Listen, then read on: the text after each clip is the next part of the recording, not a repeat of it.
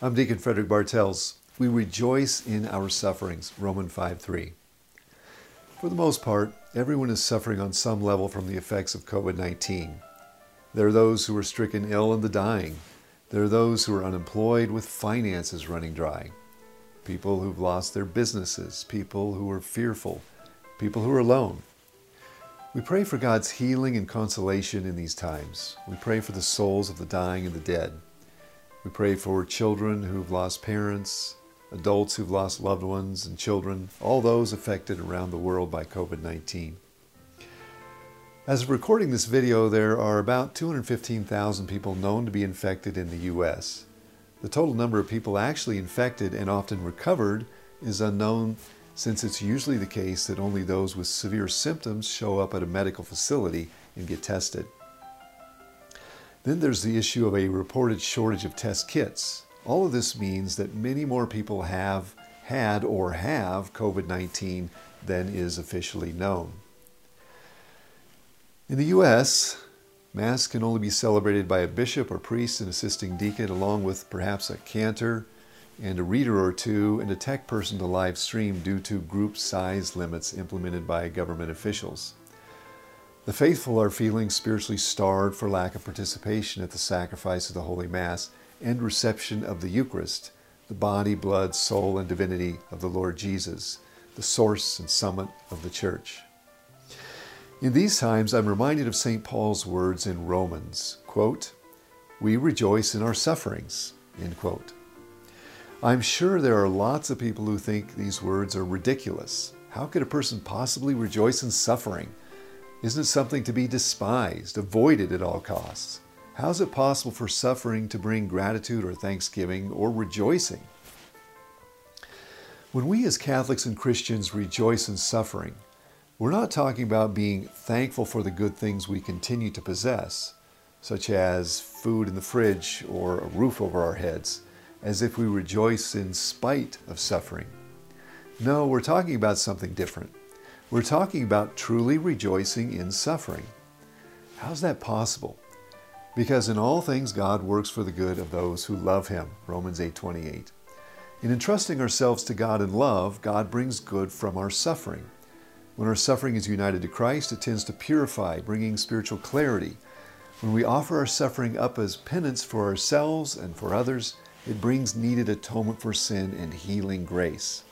In and through the Holy Spirit, suffering is a means of sanctification, strengthening us in holiness, focusing the mind, heart, and spirit upon the tripersonal God.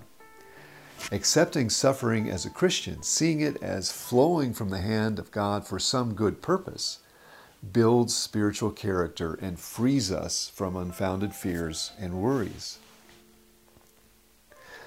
All things come from the hand of God, whether they are directly willed by Him or permitted by Him.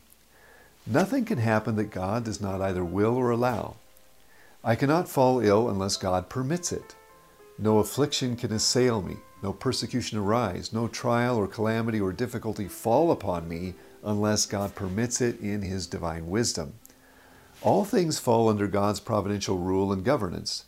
With this knowledge and in faith, I am comforted by the fact that God intervenes in my life. I confidently commend my body and spirit unto Him. COVID-19 poses a trial. Bishop Athanasius Schneider wrote, quote, "We have to accept this situation from the hands of divine providence as a trial, which will bring us a greater spiritual benefit than if we had not experienced such a situation," end quote.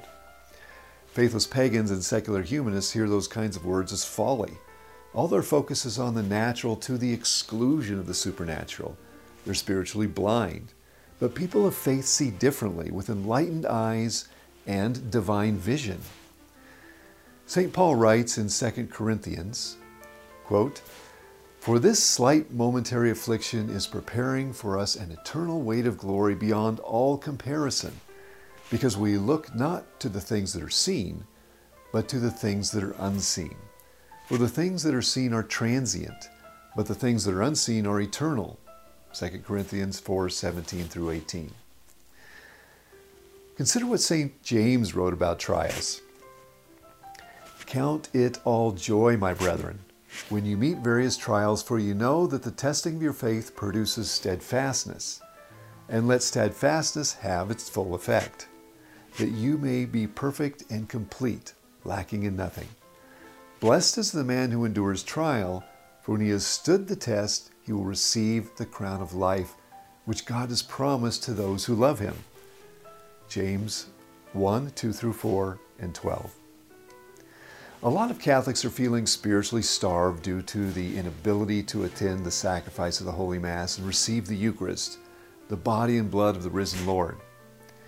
Here are a few suggestions you can do for spiritual benefit in these times. Continue to rid your life of the unnecessary.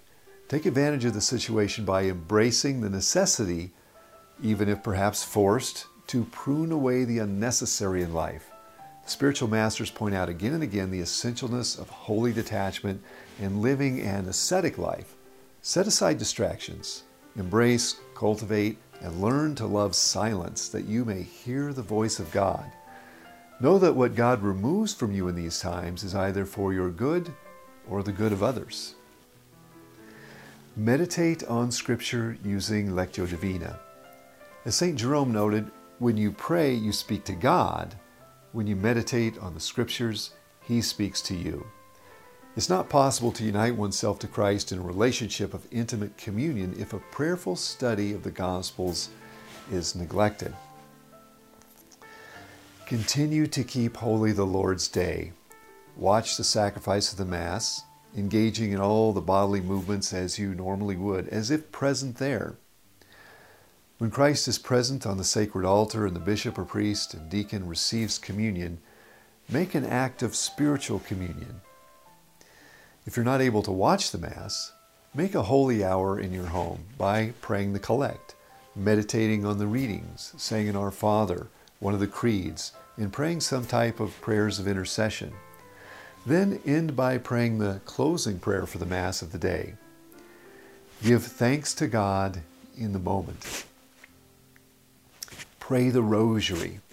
The Rosary is an excellent spiritual weapon against evil. In entrusting yourself to the Mother of God, she will take you under the mantle of her maternal protection. You'll soon find many new graces flowing into your life. Pray the Stations of the Cross on Fridays with the intention to receive an indulgence. Once we return to full public participation in the Mass, you'll be able to receive the Eucharist and attend the sacrament of confession to complete the requirements for obtaining an indulgence. Continue to engage in penitential works. All Christians are required to do penance for their sins, not simply during Lent, but penance should be done throughout the liturgical year. Fridays are most appropriate since that is the day on which Christ suffered and died. It seems it's often the case that Catholics and other Christians neglect the requirement to do penance. It's worth noting, people often fall ill or suffer in other ways because they refuse to do penance. Lack of a desire to do penance betrays a lack of repentance, contrition, and humility before the Lord. In other words, repentance manifests in works of penance. If we want to receive divine protection and the Lord's favor, repentance and the penance that flows from it is key.